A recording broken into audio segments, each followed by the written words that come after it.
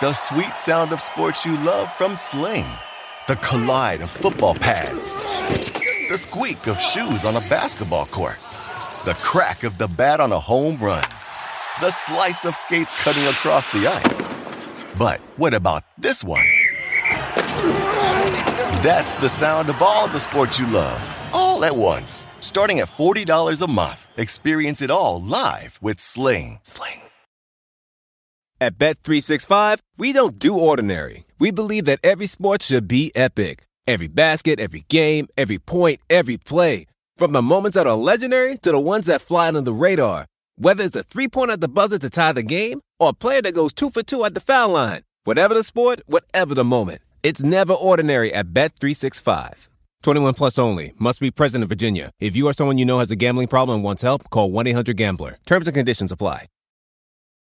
Well, the NBA's first ever play-in game is in the books, and the Portland Trailblazers take it 126-122. Just an awesome game, as every game, including Portland, seems to be. In fact, John Schumann had the stat that 8 of their 9 games so far have been within 3 points in the last 3 minutes of the game, and so much to get to with this one. We did it for International League Pass, actually, and stay tuned for potentially more announcements on that. Sorry for you domestic people, but for our international listeners, it was a privilege to be able to have you guys join us for that. So let's start here from the Blazers' perspective. It's basically been a 9-game playoff run. That's what Terry Stotts likened it to after the game. And I think what ultimately sealed it was CJ McCollum going against Ja Morant at the end. Yeah, I mean, we wondered how Memphis was going to handle the dangerous guards of Portland, you know, where they were going to put Ja Morant in particular. He's not the greatest at getting through screens. And in some of those key moments, yeah, they chose to put Ja on CJ McCollum, and how he has thrived as a player is really making those tough shots at a higher rate than most, and he really did that here. 11 of 19 from the field, a lot of them twos, and really just getting to his spots. Yeah, particularly at the end, he attacked Morant in isolation 3 possessions in a row, basically. Hit 2 threes on him, and then scored on him for a long 2. And just,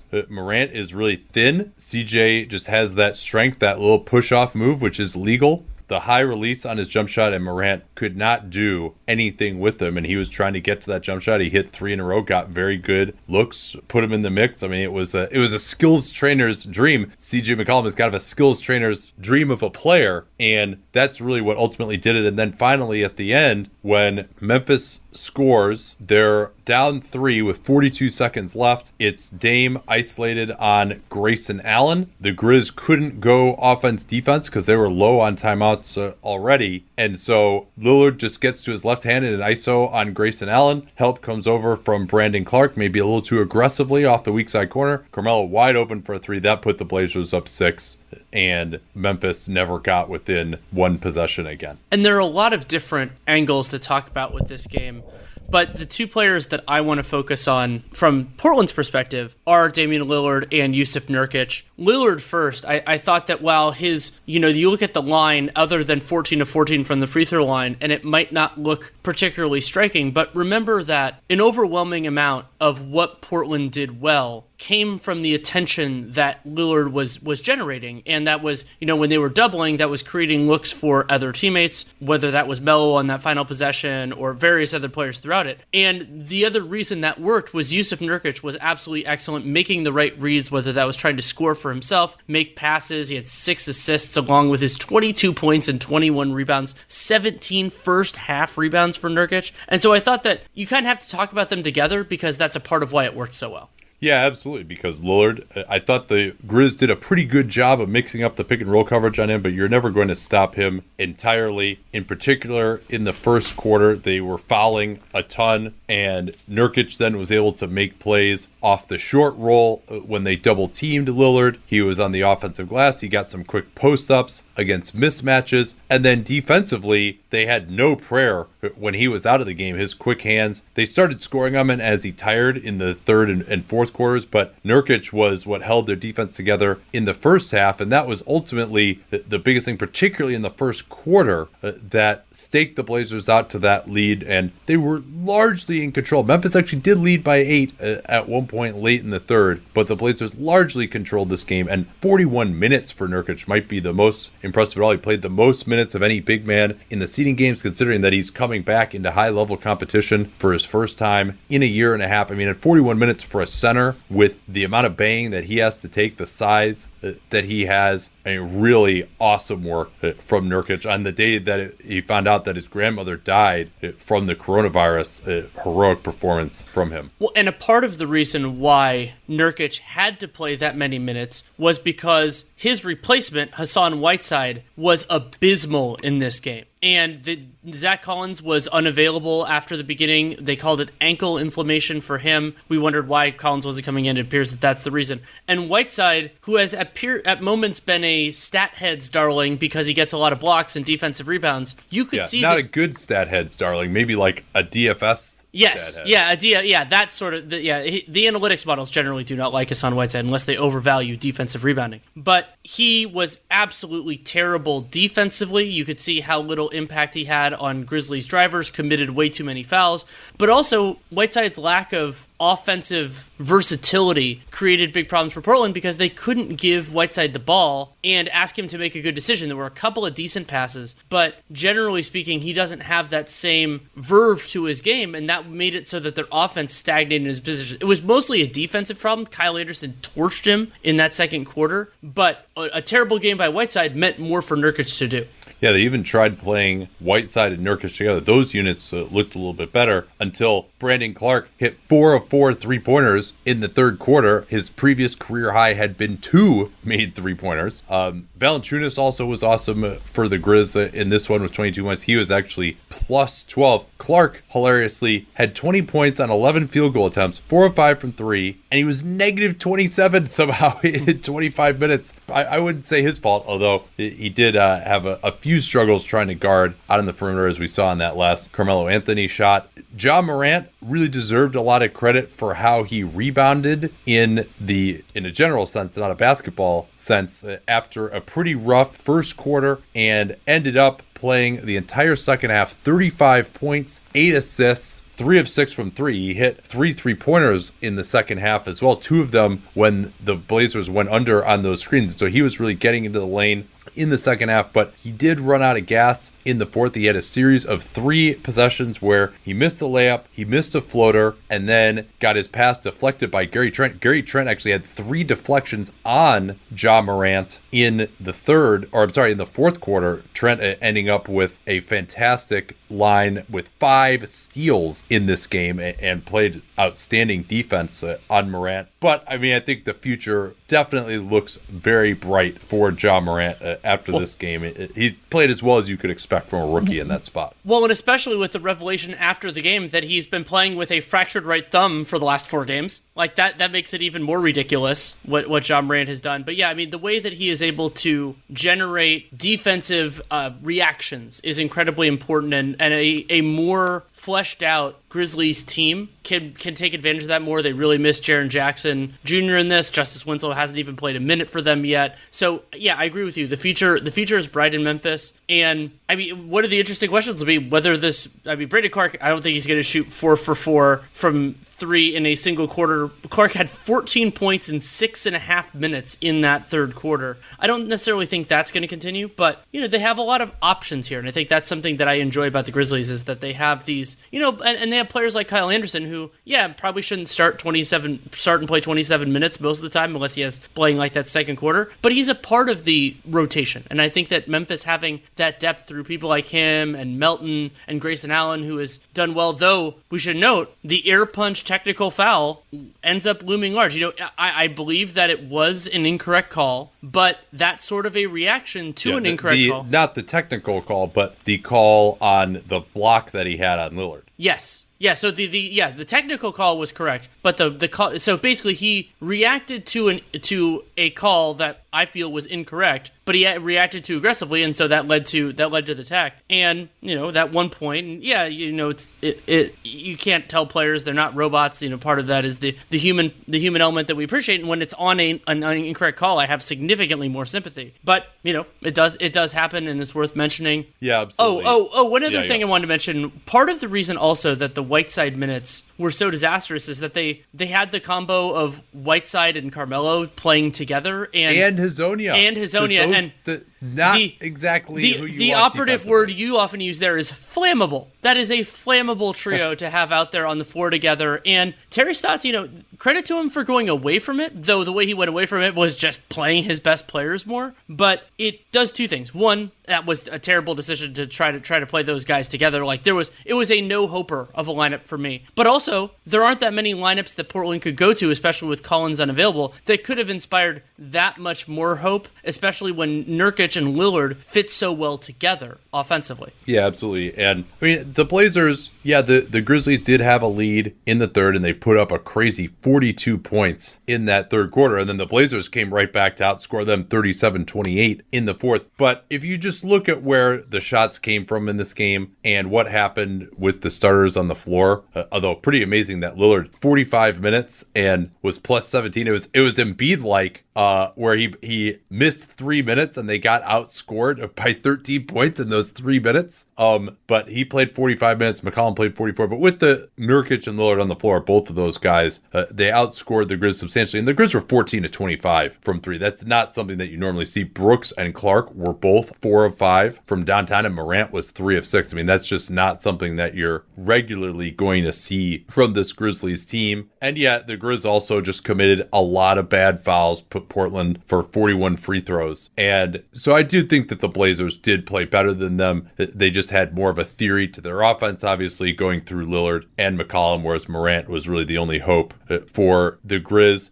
I also felt that Taylor Jenkins could have done a little better with some of his lineups, especially with Anderson playing well. He never, ever tried playing Anderson at the 4, and I thought the reason for that was, well, he doesn't want to go with a non-shooter at the 4, but if you play Anderson at the 4, then you can get another shooter on with Grayson Allen at one of the smaller positions, and so you still get that same effect as you would. I think they should have tried that. They could have been better defensively with Anderson. We saw Clark get taken advantage of a little bit by Anthony as a shooter late in the game. DeAnthony Melton, he had to go out of the game because he took a terrible long 2 in transition at the start of the fourth quarter when the Grizz were kind of in control of things. But he had some opportunistic steals, too. I thought that he played active defensively. And Melton, another guy, I was talking about this before with Memphis having guys that you can slot in the rotation. I would say the same is true for him. Probably not a starter unless he develops a lot, but I still really like Melton. Yeah, absolutely. It was just that was a mistake. I thought he did have 2 steals, though. And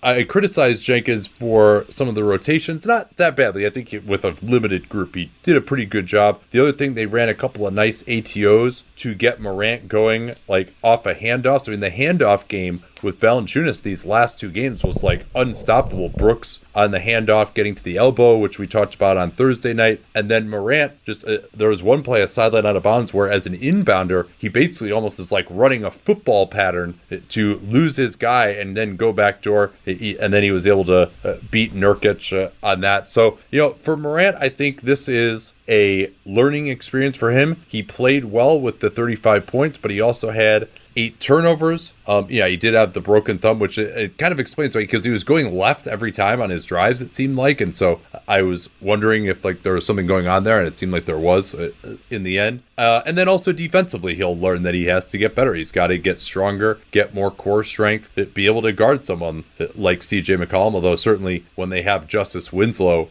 available, he can take one of those guys and they can hide Morant, much the way that the Blazers have done with Damian Lillard over the years. Anything else on this one? No, I think that's about enough. Man, it is crazy to think that I've been working with Helix Sleep since 2015. And I think that's because my story with them seems to really resonate with listeners. If you've never heard it before, that was kind of the beginning of the direct-to-consumer boom. And there was another very prominent mattress company at that time that was trying to convince you that mattresses were one size fits all. They found the one formula, the one mattress that was going to work for everyone. My then girlfriend, now wife, and I ordered that mattress. We ended up having to return it because, hey, guess what? Not everyone is the same. And then she did some more research and found Helix Sleep. We took their sleep quiz and we found a mattress that actually worked for us and our body types. And Helix offers 20 unique mattresses. Everybody sleeps differently, and Helix mattresses are designed for specific sleep positions and field preferences, hot or cold, side sleeper, back sleeper. So take that Helix Sleep quiz, find your perfect mattress in under 2 minutes, and it's shipped straight to your door, free of charge. It's no risk because you really need to sleep on the mattress in your own home. You're like, well, how should I order this if I can't sleep? I'm like, yeah, you're not going to learn anything by going to the mattress store and sleeping on the mattress where, do I take my shoes off? Do I leave my shoes on, but then my feet kind of hang off the bed because I don't want to put my shoes on the bed? And is it weird that I'm laying here for more than 30 seconds? You can't tell anything under those circumstances. You might as well just order it, get it sent to your house, get that 100-night trial. They're 10 to 15-year warranty, depending on the model. And there's never been a better time to try a Helix Sleep mattress because they are offering 20% off all mattress orders and 2 free pillows for our listeners at helixsleep.com/capspace. Easy to remember /capspace. We talk about all the time here on the program. That's helixsleep.com/capspace. This is their best offer yet. I can attest to that since I've been working with them for 9 years, and it won't last long with Helix. Better sleep starts now. Don't forget that /capspace URL to let them know that you came from us. Man, I just love American Giant. Just an amazing clothing company. I was reminded again of how much I love it when I drove from California to Montana over the All-Star break. And you know what it's like when you're on a long road trip and it's cold, particularly when it starts off warm in the Bay and then we get into some really cold areas. You're like, well, I don't want to wear like my jacket in the car, but then when I get out to fill gas, I'm going to be freezing. But the American Giant hoodie was perfect because despite being made out of a nice heavy material that'll keep you warm, it's not too hot as well. So I was able to wear it in the car, not be too hot, step out of the car, and still be warm enough when I was filling up gas or going into a restaurant or something that I didn't feel like I needed my jacket even when it was cold outside. These things are amazingly durable. I proposed to my wife wearing an American Giant hoodie in the Grand Canyon almost 7 years ago. I still own that same hoodie. I still wear it constantly. And American Giant has since spread out into all sorts of other types of clothing, like their premium Slub Crew tee, the No BS high-rise pant, the slim roughneck pant featured in Giant Magazine issue 2. Every American Giant piece is made in America and designed to last, no exceptions, and it provides year-round comfort. So find a closet staple for every part of your spring days at American-Giant.com and get 20% off your first order when you use that vendor code CAPSPACE at checkout. Easy to remember, we talk about CAPSPACE all the time here on the program. That's 20% off your first order at American-Giant.com. Don't forget that CAPSPACE code to let them know you came from us. So we got some playoff previews to get to here. But first, Danny, the NBA layoffs are here. Should we start with the craziness in Sacramento? Yes, we should start there. And Vlade Divac is no longer running the front office for the Sacramento Kings. It looks like Joe Dumars is going to take over. Not only is Vlade out, but also Peja Stojakovic, who I believe has been listed as the assistant general manager in Sacramento. He is also out. Dumars might be hiring a general manager, but remember, with the kind of the chaos that has been happening now with definitions, the thing I like to focus on is who is the primary decision maker, and it looks like that's going to, at least for the interim basis, be Joe Dumars. He has actually been named executive vice president of basketball operations. Right. And he's going to lead a GM search, but number one, that GM may come in below him. And number two, the guy who really wants to be a GM leading the GM search. We saw that happen in his old stomping grounds, Detroit, with Ed Stefanski.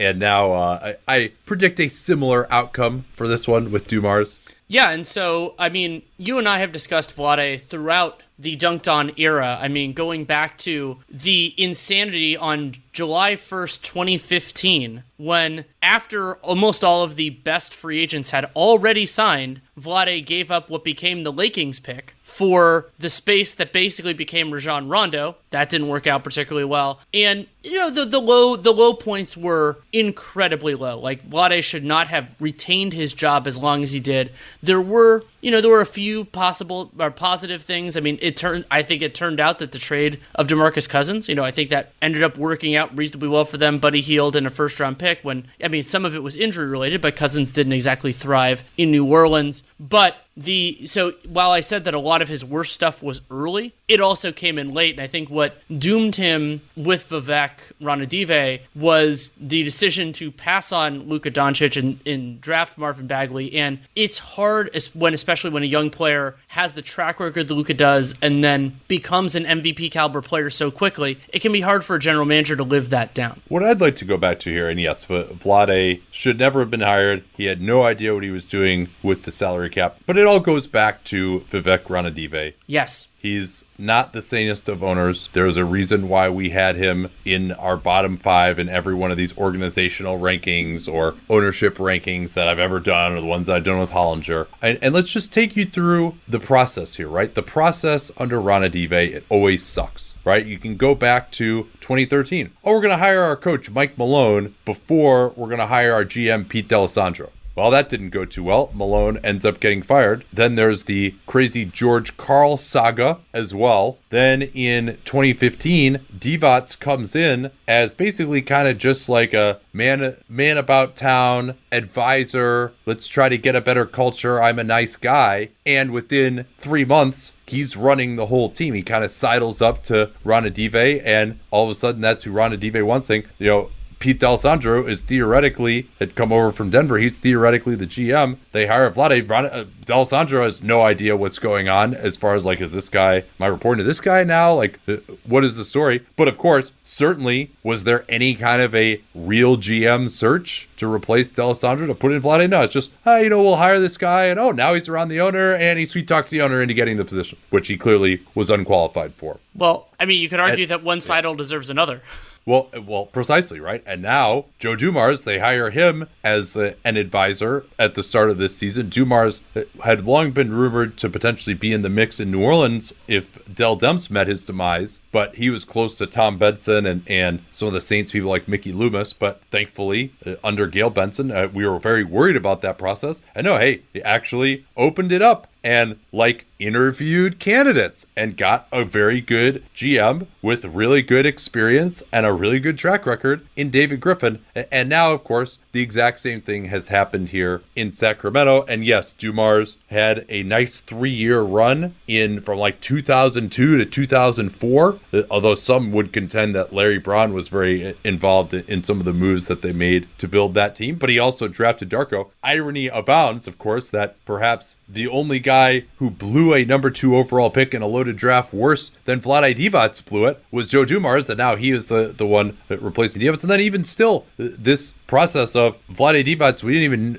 they weren't even planning to fire him. They just brought him in to say, hey, you know what, how do you feel about working alongside Joe Dumars? And by the way, he's going to have the power now. And Vlade Divac is like, no, I got other stuff to do. If I'm not going to have the power, we might as well move on. And so keep in mind, Vlade Divac, he got extended a year ago, Danny. Yeah, and he got to choose his coach, who it looks like is going to stay on. Yeah, and congratulations to extend Vlade Divac, who had a terrible run. It was already incredibly clear that he'd botched the Doncic thing, and became even more so. So that's not new information here. The Kings were not a favorite to make the play. It's you've shown some progress. Congrats, you won 39 games. And so really, it all goes back to this terrible process with Ranadive, and now some of the names that are being mentioned. Well, hey, let's Scott Perry worked under Joe Dumars in Detroit, and hey, we've seen some of these media reports which are just as insane as they were at the time that they're being mentioned of. Oh yeah, Scott Perry did a great job bringing in George Hill and Vince Carter and Zach Randolph in the summer of 2017, and then he moves on to the Knicks. So yeah, he made a great impression. We're going to bring him back now.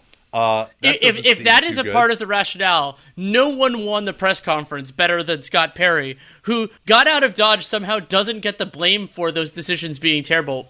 Impressive work. And with Dumars, his resume in Detroit is fascinating, and it might inspire me. I want to kind of thinking about doing a piece series on an idea that I'm kind of going at here of like basically, does that person deserve another opportunity? And with him, you get into this idea of, well, I mean, integral role, and also, of course, how do you apportion credit within a front office, all those complications.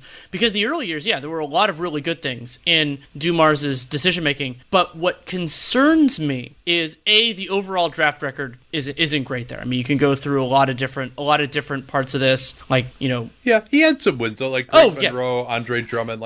Drafted Chris Middleton, but then traded Chris Middleton for Brandon Jennings. I mean, you can go both ways on that. Well, I mean, you could also just look at the free agent signings where the Kings have not exactly shined in recent years either. Well, and that's where I'm a little bit concerned, is that the Dumars is one of the prominent examples of the dangers of somebody general managing for their job. I mean, the Josh Smith contract was just unbelievably terrible, which was then exacerbated by... To play him at the 3. They signed him to play him at the 3. I still remember where I was when I saw that. I tweeted that I was basically just the free agent equivalent of a Mason Plumlee post up into a hook shot. I was just like, oh no. And he wasn't even on the team a year and a half later. Yeah, and I mean, he didn't get stretched by Dumars, but they're just ending paying him this year. Yeah, I know. Congratulations. So yeah, it's a fascinating circumstance, and the process on it is absolutely terrible yet again from Vivek Ranadive. And hopefully they can, this ends up leading somewhere. Like, it seems a little bit less committal than it could be in certain circumstances. I don't know the contractual terms of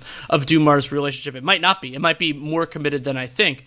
So we'll have to keep an eye on that. But that was only one of the big moves. It's an important one. Well, I got one more point on this too here. And this will actually make a good transition to the next one. My guy Matt at Bloggable would always note that basically through his unending vitriol against the Bulls organization, which I largely enjoy and is deserved, he would always note, basically asking the question, would any other organization hire this guy? Right? Like, that to me should be the number one step for any owner to just ask yourself, is this guy really in any kind of demand? Is he even getting interviews elsewhere? Vlade Divac, no other team would have even thought to hire him in any kind of decision-making role. Certainly not without, a couple of years of actually learning the collective bargaining agreement beforehand. But hey, he's close to Ranadive, and he's got some equity in the community. So hell, let's just sign him up to be our president of basketball operations. And hell, let's just give him an extension, right? It's worse than that, though, because you could keep playing it out year after year of, given the track record of Vlade at this point, would any team hire him? And after 15, he's radioactive by that point.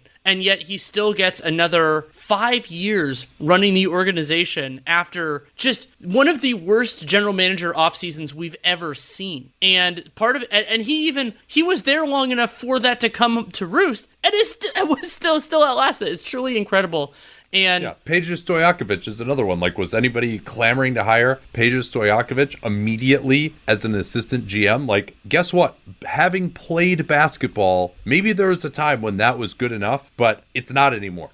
That's not enough qualification. You can't just be a GM of a team. You need to actually learn stuff. And also, frankly, prove that you're willing to put in work in a completely different way than you have to as a player. Yeah, you can bring up the path that Calvin Booth has taken through all this as the difference. Absolutely. The difference between that and Peja, I think, is really telling. And he came up as a scout, and now he's risen up to number 2 in the Nuggets after Karnišović got the job in Chicago. And now we have a transition to Chicago where we wondered, and there was the piece last week talking about how financially the Bulls weren't going to move on. I got to use the ownership as the biggest competitive advantage in the NBA, where it looked like Jerry Reinsdorf was too cheap to fire Jim Boylan and hire a new coach. However, I thought it was going to kind of have to be a part of the general manager negotiations. Karnišović gets to hire his own coach. Yeah, and, it seems like the reporting on this was just off, and we wondered, why they would have waited so long. I mean, maybe it was just from a PR standpoint. Maybe there was someone on one of these bubble teams that they wanted to interview that just it wasn't available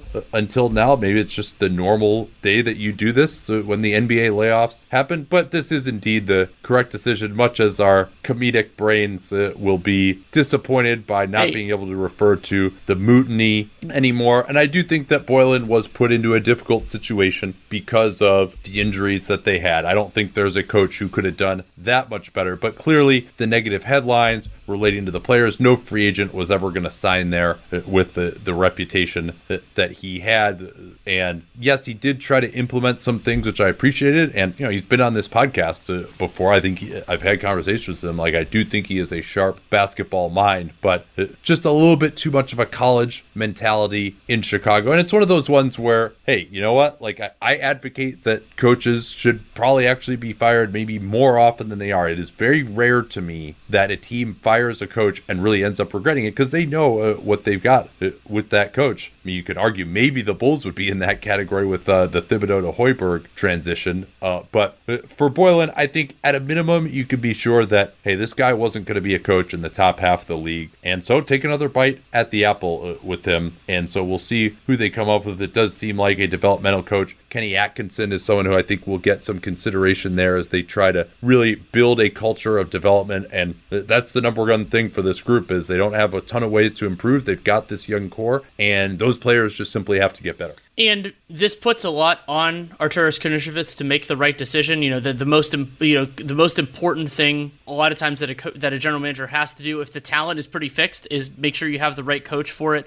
And the tactical part of it will be big. I mean, what do you build offensively and defensively? And I think Boylen got a lot of crap for the defensive scheme because it was so ridiculous. But they also had terrible defensive personnel. Yeah. They forced a bunch of turnovers, and it's not like they could have done anything else. He got a lot of crap for that, but that was, especially against bad teams, that was the best way for them to defend to me. I mean, they exceeded expectations on defense, given the fact that Otto Porter missed the whole year, Wendell Carter missed a bunch of time. Like, they were better than expected. Like, I thought that system was to some degree tailored to the personnel. I think it's really, to me, it's even more the emotional aspects of coaching than the strategic aspects that Boylen really just didn't measure up at. Right, and coaching is an incredibly challenging job, and that's, I think, part of why the turnover needs to be stronger, is because you have to be able to do a lot of different things well, and Boylen clearly didn't do some of them well. I mean, the punch clocks and some of his relationship with the media, but more his relationship with players. Like, it is almost impossible, unless you have built up the credentials with success, that players will tolerate that. He obviously had not. And so that led to a challenge.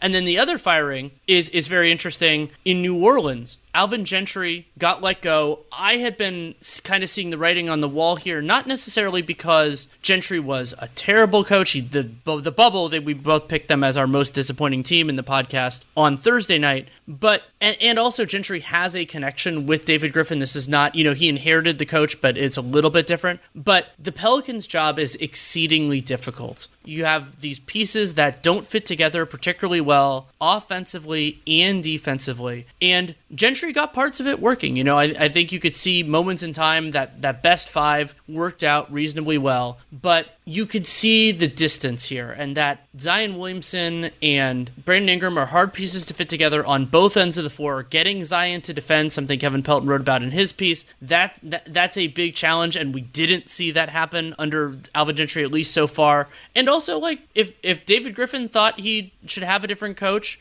thought that Gentry wasn't the right player for this, that decision now falls on his head, and if it doesn't work out, then it's Griffin's ass. Yeah, and there was reporting that Gentry and Gail Benson had a good relationship, in part due to the way that Gentry shepherded the good ship Pelican in the midst of all the Anthony Davis craziness last year. But I do think that this is the right decision for the Pels. Gentry, just hard to articulate what he did well as a coach and what this team did well. And, they just did, this was not a disciplined team. They turned the ball over way too much. They didn't get back on defense. I think potentially they might have missed Jeff Bzdelik, who was not in the bubble and actually there to coach. But we'll see what happens with him. Chris Finch is on that staff. David Griffin did speak highly of some of the people who are still there, so maybe that will be the case, although that generally doesn't sit incredibly well with new coaching candidates. But given the talent that this team has, this is going to be a desirable opening, perhaps the most desirable opening, although we will of course see if any further openings emerge. And the question we got asked on the League Pass NBA cast today is what kind of a coach should they be looking for? And to me, a lot of that depends on where the front office decides that they want to go. Drew Holiday, we've talked about his contract situation. Are they going to offer him an extension? Does he want to stay there? He can be a free agent in the summer of 2021. They could offer him just a regular extension going out. I think if he doesn't take something that you would be comfortable paying, you have to look at moving him. Derek Favors is a free agent. They couldn't stop anybody except when Favors was on the floor. Jackson Hayes, very unlikely to be ready. And so I think what happens with those two players is really going to determine your path in some way. If you're going to bring those guys back, you say, hey, when Zion was available, when we had Favors, we played pretty well. We could have been in the playoffs this year. We want to keep building on that. And or if that, you probably get one kind of coach there who, if you're ready to win now, you might go with another kind of coach if you say that, hey, Zion Williamson, it's only his rookie year. Brandon Ingram, we got to get these guys to defend more. We got to develop players more.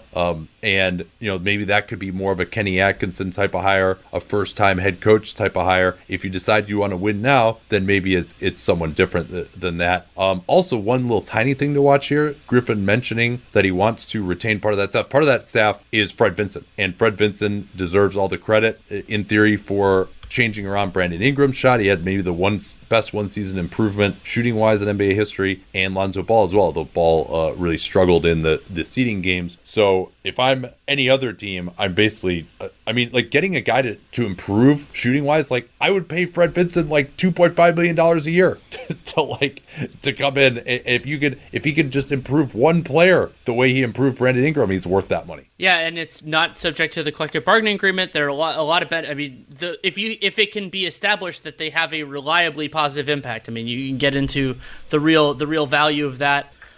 A couple of other pieces of news. We still have some playoff previews to do, and a lot of the news, depending on which previews we do today, we can hit there. Some of those just in line as we talk about those series. But the one stuff too. Yeah, I think. Yeah, all of them are on playoff teams, so I think we can just get to it then. Yeah, a little bit of NBA news though. Henry Abbott from True Hoop recording that apparently Michelle Roberts told players that, number one, this is his tweet, I'll read it verbatim. She expects the current collective bargaining agreement is toast. Number two, she is optimistic about negotiating a new one. And number three, next season will most likely begin sometime between late January and early March. That according to Henry Abbott. And that'll be interesting. People are talking about Christmas potentially, but obviously the NBA is going to try to maximize the amount of time that fans can be in the stands, and it could be a fluid situation. All of this, of course, subject to negotiation as well. And when they say the current collective bargaining agreement is toast, I don't think there's going to be a massive change to the overall structure of the league, but that they are going to have to sign some sort of a new agreement. I would expect that the biggest aspect of that will be more escrow, so that if revenue goes down, the distribution to players can be normalized within that season, as opposed to having to wait until future seasons. That would affect the salary cap, and they're going to have to make some agreement on the salary cap going forward. But I don't think the whole system of the league is going to change. That's not how I interpret that report, at least. Yeah, the other piece of news is that the league and the Players Association are in talks on what would be an in-market bubble program for the Delete 8. That would involve daily testing, 2 weeks of group practices, 1 week of individual workouts, and 1 hour of 5-on-5 per day per Shams Charania of The Athletic. And that at least some of the teams in the Delete 8 are fighting pretty hard for that. It would be an opportunity, the chance, especially if we're moving back potentially next season from the original indications. It's a long time to go between workouts. Now, you could also see this is very different in-market stuff from the idea of potentially them playing televised games or something like that. But I think it's a happy medium if they can make it work. It's not the same as a bubble. It's more in line with the earlier stuff we were seeing from teams, which wasn't as successful, let's call it, as the bubble. But I can see the idea of trying to make this happen. Yeah, a couple of reactions to that. Number one, does bubble mean that they're going to all like stay at a hotel together in market? Is that the idea? They're presumably will have to test and then have some period of quarantine without close contact for at least a 5-6 day period, the incubation period before they would show up on a positive test. And maybe you could say, Michelle Roberts has been pretty forthcoming about this, that the safety has to be high. And we've had, Mo Bamba actually has complications from COVID-19, it sounds like, and he's going to have to be reevaluated. He's left the bubble for that purpose. It seems like he's really been having trouble getting his wind back. So it's not like any NBA player who gets this thing, they're fine. And of course, there's staffers to consider as well. On the other hand, this isn't the sort of thing where there's a lot of money at stake here. If you did have an outbreak on a team, it wouldn't torpedo the entire enterprise. It would just be that team that then wouldn't be able to practice. But still, I mean, you don't want these players getting it. You don't want them taking it home to their families. So I would recommend at least, a 5 or 6 day period where, maybe it's only just individual workouts and no close contact early on. And of course, no going out in the community and doing anything until they start these. And we'll see also whether teams are going to require some of their veteran guys to be there or it'll just be young guys. That'll be an interesting question as well. Okay, we'll hit some playoff previews here in just a moment. Okay. The sweet sound of sports you love from Sling. The collide of football pads. The squeak of shoes on a basketball court. The crack of the bat on a home run. The slice of skates cutting across the ice. But what about this one? That's the sound of all the sports you love, all at once. Starting at $40 a month. Experience it all live with Sling. Anyone who's seen our YouTube videos knows that I don't wear formal stuff all the time. So when it's time to dress up rather than dress down, I highly recommend Indochino. They were the official outfitter of my wedding. I got my tux from there. All my groomsmen got their sport jackets from there as well. I felt really good about having them be the outfitter of my wedding because all of my groomsmen were going to get stuff that they could continue to wear that fit them perfectly. Because when you go somewhere else, you're not going to get something that's made for you. So why not measure yourself in 10 minutes or visit a showroom rather than feeling like you're wearing somebody else's suit that they tried and failed to tailor for you. And not only does Indochino have the suits that made them famous, but now they've got everything. Blazers, pants, women's wear, outerwear, designed and made for you. Hundreds of high quality fabrics to choose from. European wools, linen, cottons, tons of colors, tons of patterns. You can customize things like the lapel, the vents, the pockets, and you'll get a piece that is personalized for you in fit and style. Level up your game with Indochino. Go to Indochino.com. Use the code CAPSPACE. Use the CAPSPACE we talk about all the time here on the program to get 10% off any purchase of $399 or more. That's 10% off at Indochino, Indochino, Indochino.com. And don't forget that CAPSPACE code to let them know that you came from us. Danny, I think probably the place to start, since Portland is on our mind, is Lakers Portland. Yeah, I mean, we saw the Blazers defend significantly better for portions of Saturday's game than they have throughout the rest of the bubble, but the Lakers put so much stress on exactly what the Blazers do poorly when the Lakers have the ball. They have 2 of the 10 best players are on the forward line, and you can play AD at the 5, but that's, he's up that. And without Trevor Ariza, the Blazers have absolutely no one who can defend those guys. You can make the counter that the Lakers don't have really that many guys to defend Lillard and CJ, but the challenge of going after LeBron and Anthony Davis is going to be it's going to be brutal for them. Yeah, I think starting with when the Lakers have the ball, the Lakers have struggled offensively. They haven't hit shots, and we did see the Grizzlies struggle for a half, but this Portland defense has been quite porous. And this is a great way, I think, for the Lakers offense to get healthy against a Houston team that switches a lot, against the Clippers with their personnel. Yes, I could see those Lakers offensive struggles becoming an issue, but especially because Nurkic likes to get on the offensive glass. The Lakers can get out in transition, which has really been stymied during the bubble. They've missed that a lot. Their transition offense is number one in the NBA. Their half-court offense is pretty mid-pack. And then, they can go to a LeBron post-up whenever they want. I mean, is it going to be Carmelo Anthony? Gary Trent is too small. Wenyen Gabriel is too thin and too inexperienced. Zach Collins is a foul magnet, and we don't even know if he can play now with this ankle inflammation where he had to leave a must-win game. Actually, I guess that's not technically true for the players. It's not a must-win game, but they treated it that way. And so who is going to guard LeBron is a major question. And then the other thing to remember, if you go back to that 18 series where Portland got swept by New Orleans, they had no defensive answers for Anthony Davis either. Right. That's a really good point to bring up. And do you want to transition? I mean, we can go back to it. Is there anything else that's particularly pertinent when the Lakers have the ball? Anything we should be focusing? Yeah, definitely. I think that going smaller will really help the Lakers in this, number one, because Davis can run the floor on Nurkic. The Blazers, of course, want to barricade the lane. They're going to have to play Whiteside to him. He's an NBA player. They are just short on those in general. Also, just the Lakers transition game against what's going to be a tired Portland team, I would imagine it is going to be huge. And then Davis in pick and pop out on the floor against Nurkic, getting by him on quick drives, the pick and roll between LeBron and AD, and then just general spacing. Is also, those alignments become more palatable because JaVale McGee has struggled. Kyle Kuzma has actually looked really good. He's been the one Laker who can hit a shot, and defensively he looks much improved. So if I'm Frank Vogel, I might even just start with AD at center and Kyle Kuzma instead, because McGee hasn't been that good. Dwight Howard is still solid. I think you just make him your backup center. I might even have JaVale totally out of the rotation. They might give him a shot at first. They are the favorite, but I would be pretty aggressive getting to some of those other lineups. The Blazers don't have any size in the perimeter that can hurt them at all, and you kind of fix some of your shooting problems that they've had with two bigs on the floor and KCP, Danny Green not able to hit shots. And the last thing I want to look at is how much is LeBron going to post up? He's going to have the advantage in the post about just about anyone that he's guarding, and so particularly if they go AD at center, that unlocks those lineups, and he can just put whoever is guarding him in the goal. Their stats are like 1.2 points per possession overall whenever LeBron posts up or passes out of the post this year. And so how much is he going to go to that? Because he hasn't really had the jumper working.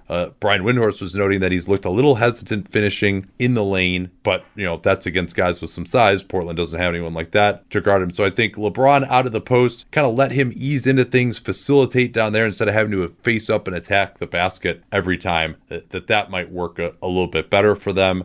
Danny, I mean, I mentioned all the terrible options that they have, but who's the best of those bad options to guard LeBron James? Oh, no. I mean, am I completely insane? Is it Zach Collins? I think so, unless you're going to say we're going to switch a 4-5 pick and roll with Collins and Nurkic. Maybe I would give Collins a chance just because there's nobody else, but Collins can't get through a screen. So and that ties in with the thing that I think is the biggest swing factor in this series entirely, which is Yusuf Nurkic getting in foul trouble. We saw on Saturday that, Hassan Whiteside's not going to be as unbelievably shitty as he was in this game, in every game, but it doesn't work nearly as well, especially Portland's offense, and the Lakers are much better situated to getting Nurkic in foul trouble than the Grizzlies were, and especially with LeBron rolling to the rim and AD. So if they can change Nurkic's minutes per game, if they can get it down by foul trouble, especially if Stotts is being conservative, it's going to be a massive problem for Portland. Now, the other reason I think that the Lakers going small really allows them to press the advantage is if Collins and Nurkic can both play, the way that KCP and Danny Green and LeBron are shooting the ball, if you let both those guys stay on the floor, or even if you let them go to Nurkic and Whiteside together and just pack the paint and not let you get anything there, the Lakers are one of the best attacking the paint, then maybe that's a way that you can win. But if there's enough space out there that it's really hard to play Collins at the 4, if Collins has to guard like Kuzma, and then that puts Carmelo on LeBron, or it's Gary Trent on LeBron, and maybe you can hope for the Blazers that Gary Trent will just give a good effort and LeBron will just not want to go down into the post as much against him, at least until before the end of the game, when he'll presumably take it more seriously. But yeah, I think if you go big, yes, those Lakers units have worked, but Portland can kind of counter that, particularly because they've got two good rim protectors out there in Nurkic and Collins. If you go small, the Blazers don't have an answer for that defensively. But let's talk about when the Blazers have the ball now. Yeah, and that's why there might be some real fireworks in this series. Damian Lillard, when he is as dominant as he has been during these seeding games, the Kia player of the seeding games, he creates scheme issues for just about everybody. Do you want to switch? Do you want to trap? Do you want to try to have your guy fight through the screen like Dillon Brooks did for part of the game? And the Lakers, I would say they don't particularly have good personnel for any of those specific approaches. And I'm really interested to see how Frank Vogel handles that. And maybe he ends up doing what Taylor Jenkins did on Saturday and just mixing it up a little bit enough that Lillard can't necessarily pre-predict where it's going. Oh, I disagree with you, Danny. I think they do have good personnel because they can put Anthony Davis at center. And Anthony Davis, I thought he, even more than Drew Holiday,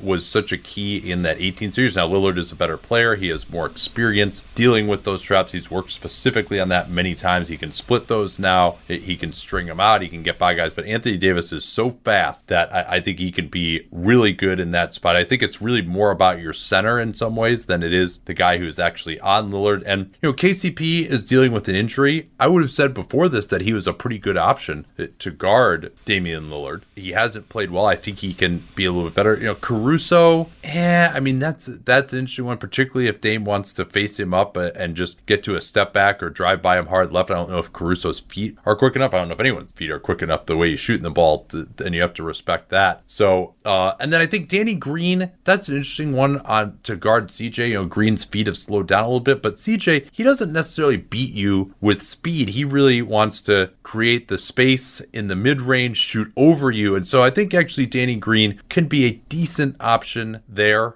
They are going to miss Avery Bradley in the series. They're probably not going to have Rondo. Quinn Cook will get cooked if he goes out there. So they do, other than Green and Caldwell Pope, I don't think that their personnel is great, and those guys aren't playing that well. Deion Waiters wouldn't be a guy I'd particularly want to count on there. Waiters, I like him more as a switch defender than an on-ball guy in pick and roll. So there are definitely some concerns for LA, but I think that Anthony Davis can make up for a lot of those. LeBron is a good help defender as well behind the play. If they do go into those 4-on-3s, I think the Lakers have the intelligence and the talent to defend out of those situations as well. And something else I'm going to keep an eye on in this series, this is, I guess, more macro than when the Blazers have the ball, but it affects it, is the difference in fatigue here. So the Blazers have had to work so hard to get into the playoffs themselves. And yeah, they don't play again until Tuesday. That game is the last game of the day on Tuesday, and it'll be basically the last game of the day every other. But they've worked their players incredibly hard for all 9 games they've played, whereas the Lakers have largely been taking it easy. And yes, they have been out of a rhythm, but nothing gets you in a rhythm quite like playing the Portland Trail Blazers defense. And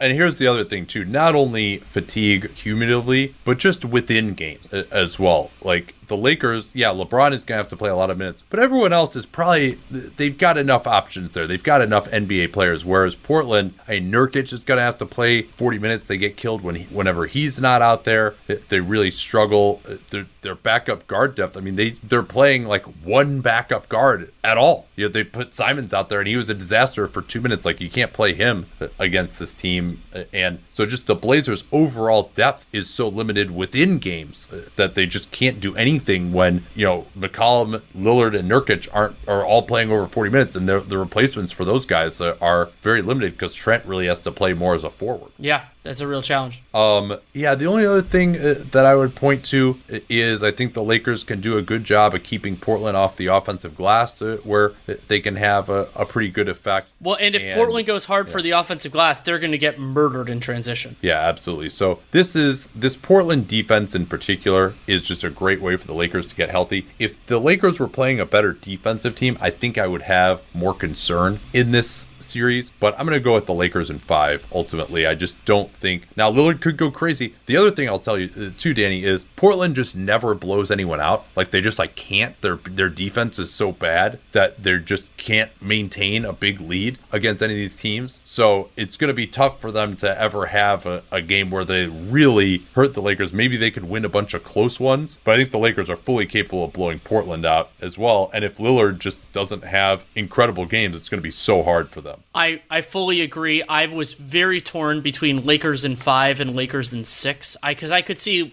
full respect to Lillard and CJ, like you could see them willing this team, getting enough tough baskets, because the Blazers can do that, to extend the series. It could be one of those really lopsided 6-game series. Like I kind of, that's part of what makes me reluctant to pick the Lakers in 5, but I'm going to do it anyway. I think that it is the most likely outcome here. And I could see it being, like something like close win for the Blazers, 2 blowouts for the Lakers, and then 2 close-ish wins. And remember, the Lakers were one of the best defensive teams in the entire league this year. And yes, they don't have the best personnel against the Blazers specifically, but they can seal off the basket pretty well. They have a lot of people that can make life hard on Jusuf Nurkic. So, and their offense is going to be able to feast against the Portland Trailblazers. So, I guess we've now agreed twice because we both said Heat in 5 as well. Yeah, well, I will disagree. I think that Anthony Davis might be the big that I would most want out there, except for maybe like a Draymond Green or something who's going to switch. But if you have a big who's going to play any kind of a conventional pick and roll coverage, he's probably the guy. Yeah, that I'm thinking more on the guard line rather than the forward line. Yeah, that's fair. But and then actually one other thing on this too, Anthony Davis on his post ups, I don't think Portland has a way to guard that either. I think he's too quick for Nurkic. You can get Nurkic in foul trouble. Zach Collins, same thing. Everyone else is too small for him. And if they try and double team, Portland doesn't have the athleticism to fly around the way like Toronto did earlier in the seeding games. Yeah, I think that's a very fair point. I'll let you choose where we go from here. All right, we've done 1 Eastern Conference and 1 Western Conference series. Let's save Denver and Utah for tomorrow because we still got some major questions on the health standpoint for Denver. Let's go Dallas Clippers, the other LA team.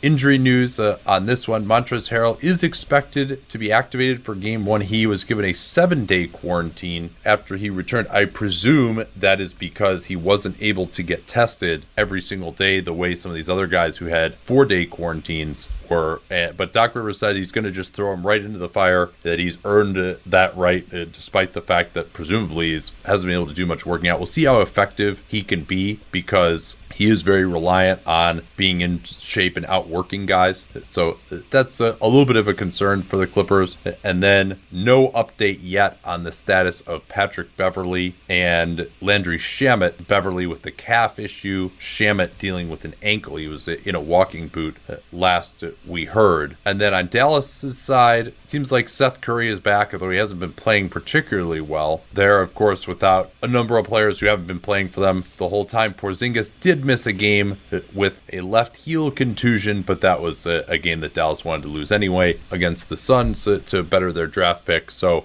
Dallas healthy, at least in terms of the players who have been around. Where do you want to start on this series? For me, the biggest thing to watch here is when Dallas has the ball. And part of the reason I really didn't want this series is, and I got some crap on Twitter from Nuggets fans, is that I really wanted Mavs Nuggets, is that the Clippers have great personnel to make life really hard on Luka Doncic. They have 2 really strong defensive wings in Paul George and Kawhi Leonard, who, Luka's done well against damn near everybody, but they have great talent. And if the Clippers aren't going to be engaged now defensively, then they're never going to be engaged. But the other part of why I think that's so specifically damaging against Dallas is they're so star-centric, heliocentric. It relies a lot on Luka's creation. And so if the Clippers can take that away, there aren't a lot of other ways for Dallas to make them pay. And another part of that is, okay, so let's say you overload things on Luka. Yes, he's a wonderful passer, but the Clippers can also play some of their weaker defensive players, because if you're relying on Dallas's support guys, they're not going to necessarily be able to make a pay. If they're going to go to Tim Hardaway ISOs on Lou Williams, so be it. Yeah, they do have a lot of guys that they can throw at him, although Patrick Beverley has often gotten the initial matchup on Luka, and so him not being available could certainly be a concern for the Clippers. I don't think they want to expend the energy of Paul George and Kawhi Leonard early in games. I think it's more about how they choose to defend pick and roll with Luka, particularly involving Kristaps Porzingis, because that to me is the bigger issue than the actual person who is guarding Luka, because you can get that guy off of him with a screen and he's awesome at setting up screens. Luka's also really good in ISO though, and so if you put George on him, although he actually had some decent success against George, or Kawhi on him, maybe that happens more at the end of games to take away that isolation ability. My end game configuration would be Kawhi on Porzingis and Paul George on Luka, and then you just straight up switch it. And Kawhi on Porzingis is also going to create all sorts of problems because Porzingis isn't going to be able to do shit in ISO against him either. No, I agree with that. And Porzingis is not a great isolation or post-up player, so you can go that way. The problem that a lot of teams have is, well, then where do you put your other big? But of course, the Clippers have the ability, even with someone like Harrell, who's shown increased mobility this year, Marcus Morris, JaMychal Green. Doc Rivers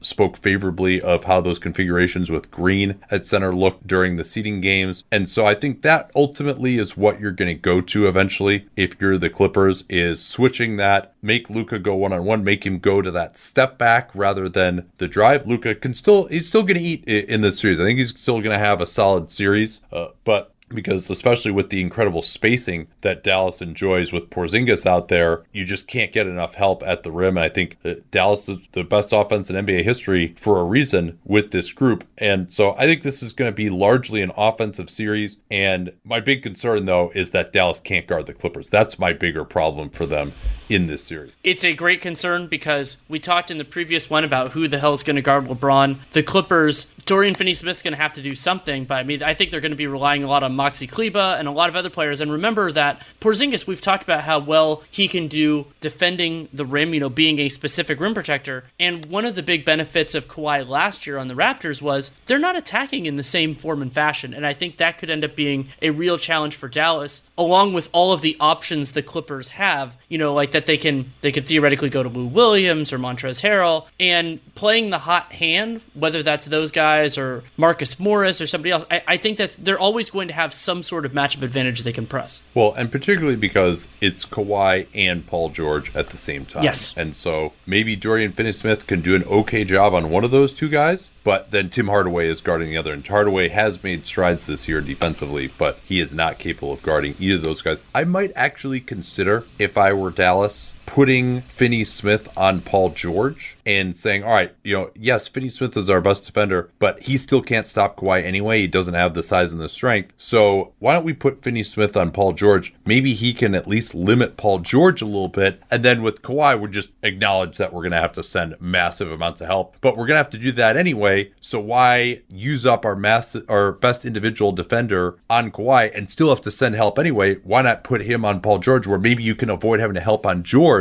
and you already were going to have to help on Leonard anyway. What do you think of that? I think it's a great idea. I fully support it. If you're good, I like the idea of using a weaker defender in the double situation anyway, because then as you said, you're putting the advantage in a different place. So yeah, totally on board. And I brought up the amount of different looks the Clippers could do. I think how Doc Rivers deploys Zubats and Harrell and Lou Will and all, it's going to be important. But I don't think that the Mavericks I don't think they can do enough to take away the Clippers' limited defenders to make it that those guys aren't viable. So I think Lou Williams could have a better series here than he will in some future rounds. Yeah, absolutely. I think the struggle on the second unit for Dallas containing that Lou Williams pick and roll with Harrell, it could be a difficult one. Maxi Kleber is going to be a key figure here. And I think if it's just a straight ISO, he can guard Kawhi reasonably well. Kawhi's not going to just blow by you necessarily, and Kleber has quick feet. He's got good reaction time to guard Kawhi, although it's still tough for him to get over a screen in a pick and roll. And as long as Porzingis is out there, you're going to have to play a conservative pick and roll coverage.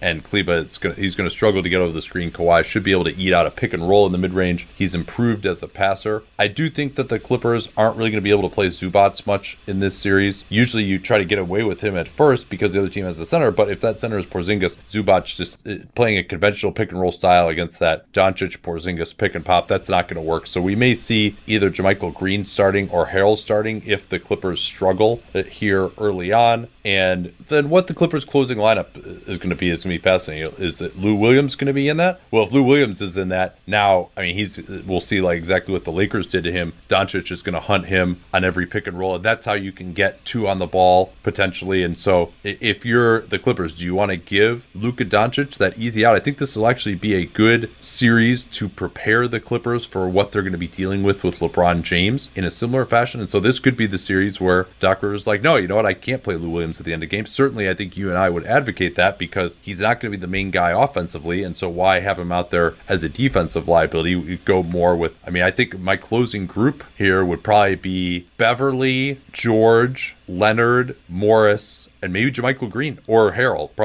More likely it'll probably be Harrell, but JaMychal Green I think is a little bit better defensively than Harrell. And we talked about how that group doesn't have a lot of rim protection, but if you never give up the penetration to begin with, it doesn't matter as much. Any other important dynamics in this series, or do we want to move on to picks? I mean, just what happens with the jump shot with Luka. And then obviously, are the Mavs shooters going to hit their threes? Seth Curry, how much is he going to play? Are they going to be able to play him? I mean, these small guards for the Mavs, they like to go with small units, particularly when Luka is out of the game, just get a lot of ball handlers on the floor. Is the size of the Clippers' wings going to prevent them from doing that? Are we going to see a lot of these small pick and rolls run by the Clippers? And, Finney-Smith, they can kind of go with a little bit more of a defensive unit with Finney-Smith and Kleber and Porzingis out there at the same time, but they might, Finney-Smith and Kleber aren't as good a shooter as Tim Hardaway and Seth Curry, so that's something to consider as well. The Mavs' wing depth, especially if any of those guys get into foul trouble, it could be a big thing to watch as well. And well, I want to mention one thing, something I'm going to be keeping an eye on for this series, both in terms of the Clippers' viability moving forward through the next couple series, and also thinking about Dallas, is it's not so much how many games this series goes, but let's call it the overall series point differential. If this is, whether it's a 5-game series or a 7-game series, but the Clippers are dominating in their wins and the Mavs are winning close, I will feel differently about it. And it is also striking when you consider I probably would have picked Dallas, especially in this neutral setting. I would have picked Dallas over Denver if that had been a series, whether it was 2-7 or 3-6, and or Utah or OKC for that. Sure. If it had come to pass that way. And this is just the nightmare for them, is facing the Clippers. And I think Dallas is a harder matchup for the Clippers than those other teams we were just talking about theoretically would have been. But that doesn't mean that much to the Clippers. If I'm right and they're one of the top tier title contenders, then that is the way this should go.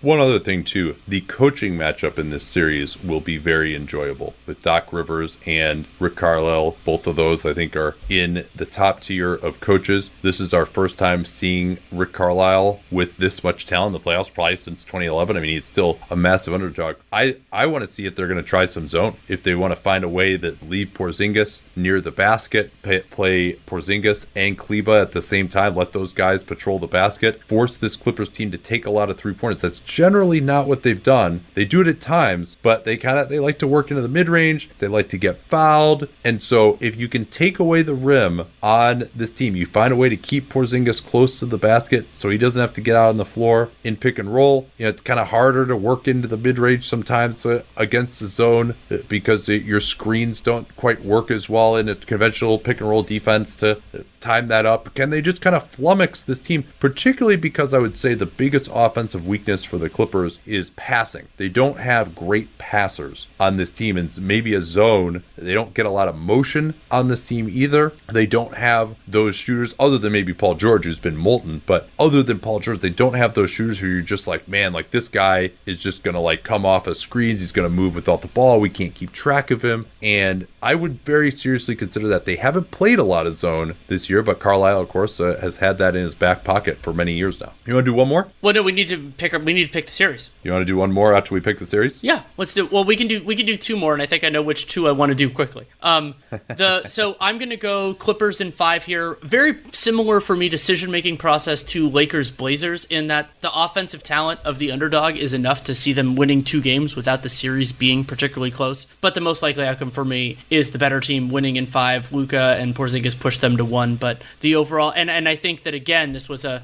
something I brought up when we did the predictions for the Heat Pacers series is especially if that 3 if the 3 comes up and it's like, let's say it's a 3-1 series or even 3-love in either of these, that's going to create major problems. It's like, well, shit, like we might as well go home. So I'm going to go Clippers in 5. Especially because going home means like you're not in the bubble anymore now. Right. Too. So I'm going to go Clippers in 5. I think I will go Clippers 6. And I think part of my reason for that is just the discontinuity for the Clippers. And that discontinuity is something that Doc Rivers is going to need to work out on the floor. Whether it's Harrell, Shamet, Beverly, even this whole year, they haven't had the guys that they wanted. Their whole team, I think, has been, Doc was saying they've had like 2 practices with their whole team healthy the entire year. Also, I think Zubats is a really bad matchup. So if Harrell isn't ready to go, they may struggle to find some production at the 5. And they haven't played that much with these smaller units. We saw them struggle to get rim protection, like in that Lakers game, for example, with the smaller units. They've got to get more continuity there, cohesiveness, more help and recover than we've seen for them. I think they can get there, but this Clippers team is not going to quite be there. And if Doc Rivers was like, all right, I'm going to go full bore, we're just going to play Kawhi and PG 42 minutes a night, and we're just going to stick with whatever's working the best that night, I might go 5, but I think it's 6 just because the Clippers are going to kind of be easing into things, and Doc Rivers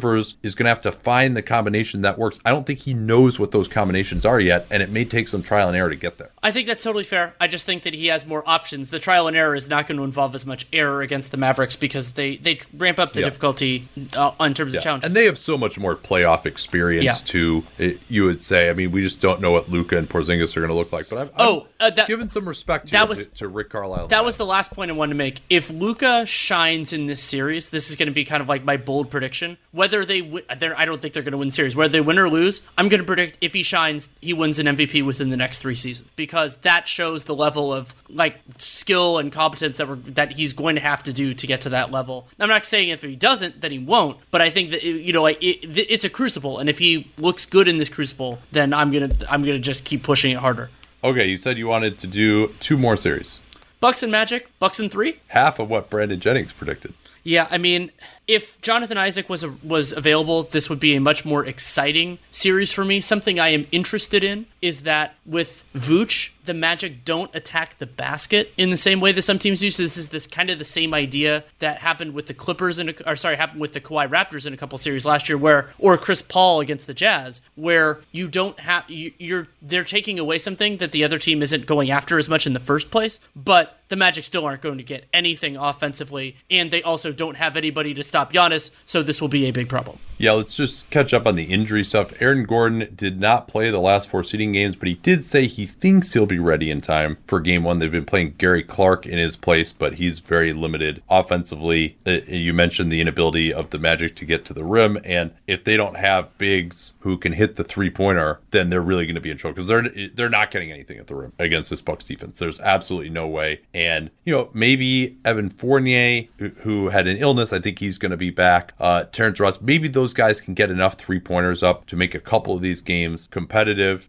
You've also got, Markelle Fultz is not a great shooter. He's not going to be able to get anything at the basket. And I mean, the Magic, if they were fully healthy and they're playing the Raptors, I thought defensively they could do enough to maybe make a few of those games competitive. But in this one, you mentioned there's no one to guard Giannis.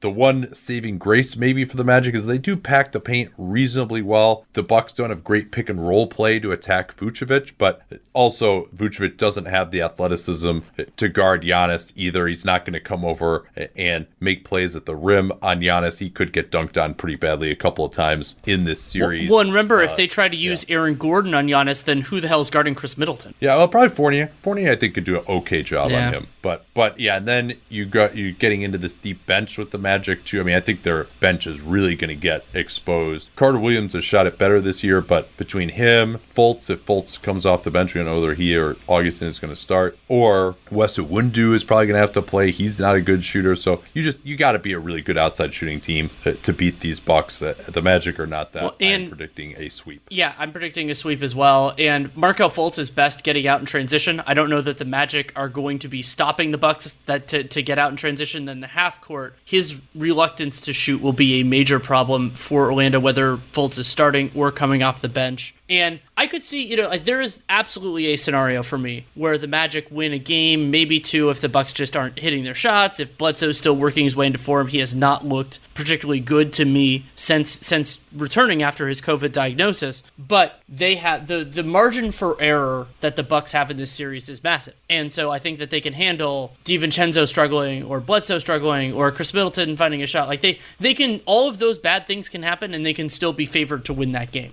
And that's why they have some real time here to get right. And so, yeah, Bucks in 4. Yeah, Orlando is 33-40, and they're missing a bunch of their best players due to injury. And the Bucks are one of the best regular season teams of all time. They beat bad teams. The Magic are, if not a bad team, an exceedingly mediocre one. These kinds of series do not end in anything other than a sweep. Here's my question to you, Danny. What % chance would you give the Magic of winning one game in this series? 20%, 30%? I would go as high as like 50%. I mean, I think that's, sweeps are relatively uncommon even. Well, but also remember that they're going to be more common now. Like you're if this right. gets... Yeah, without the home games, you're right. Yeah. Maybe, I'd say they have a 40% chance of winning one game in this series. I mean, you remember what the Bucks did to Detroit last year, and I would say this Magic team isn't quite as bad as that Detroit team without Blake Griffin last year, but kind of close. And I think the Bucks... I think they might be more amped up for this because remember they didn't have the long ennui of just like having everything settled. Let's go to Raptors Nets. That was the other one that I thought. This one I want to put a little bit of time in, and I think that Brooklyn, Jacques Vaughn deserves a lot of credit. We talked about him in the Bubble Awards for how he has been able to cultivate a successful offense and defense from this very limited group. The problem here for them is Toronto's defense. I mean, I think that even though the Raptors, they're not a perfect defensive team, I think that they have the personnel is so good that Karis LeVert's going to have a hard time getting going.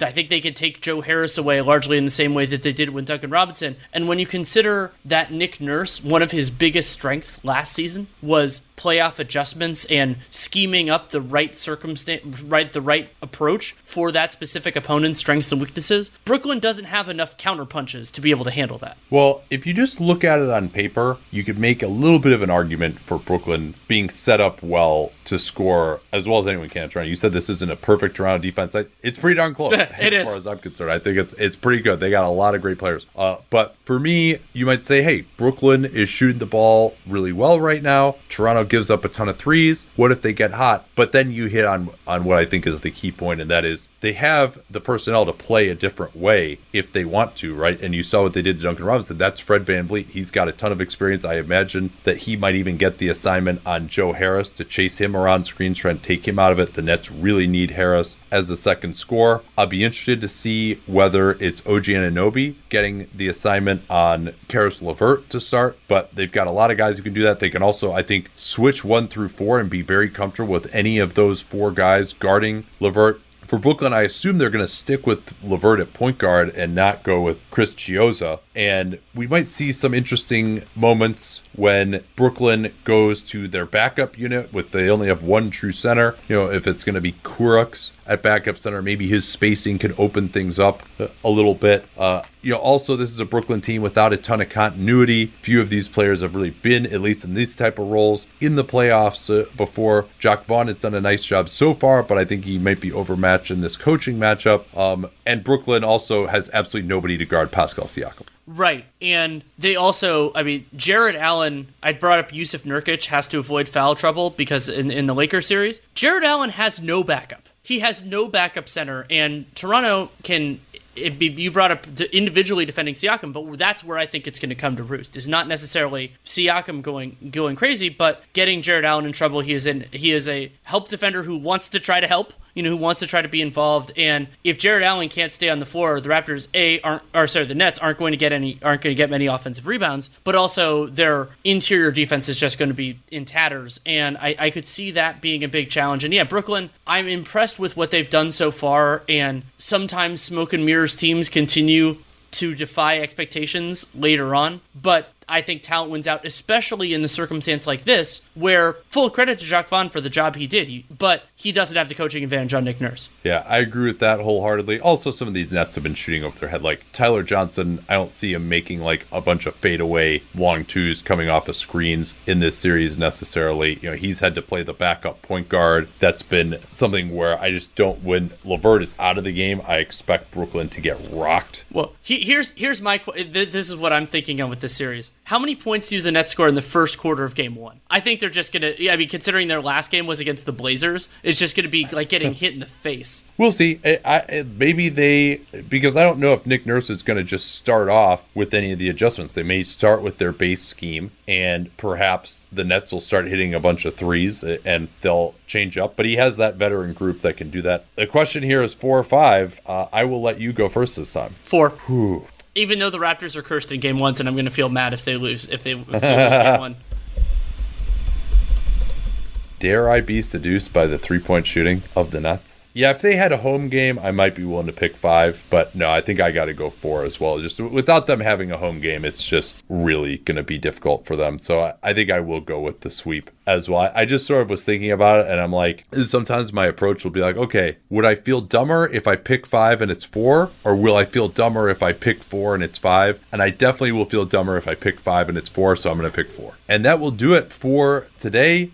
Thanks so much for joining us. We got to do the rest of the playoff outlooks tomorrow, so stay tuned for that. And then, of course, Monday, one of our favorite days of the year, we can wrap up 4 NBA playoff games on Monday. That'll be a lot of fun. Keep your eyes peeled. We'll be doing some kind of live content, whether it's the traditional NBA cast or whether it's International League Pass, something along those lines. So stay posted on Twitter. We just it's up in the air still a little bit, it seems like. And Hollinger and Duncan will be out tomorrow as well. We want to actually do that before the playoffs, since we're not going to have time watching all those games on Monday. So please listen to John and I there tomorrow. So I'll have 2 pods tomorrow to listen to as well. Anything you want to talk about before we go, Danny? Those of you who are Patreon subscribers, thank you so much. We're still taking questions for a little bit longer for our mailbag, and then you can look for the Patreon subscriber mailbag at some point in the next few days. Absolutely. Talk to y'all tomorrow. At Bet365, we don't do ordinary. We believe that every sport should be epic. Every goal, every game, every point, every play. From the moments that are legendary to the ones that fly under the radar. Whether it's a game-winning goal in the final seconds of overtime or a shot on the goal in the first period. Whatever the sport, whatever the moment. It's never ordinary at Bet365. 21 plus only. Must be present in Virginia. If you or someone you know has a gambling problem and wants help, call 1-800-GAMBLER. Terms and conditions apply.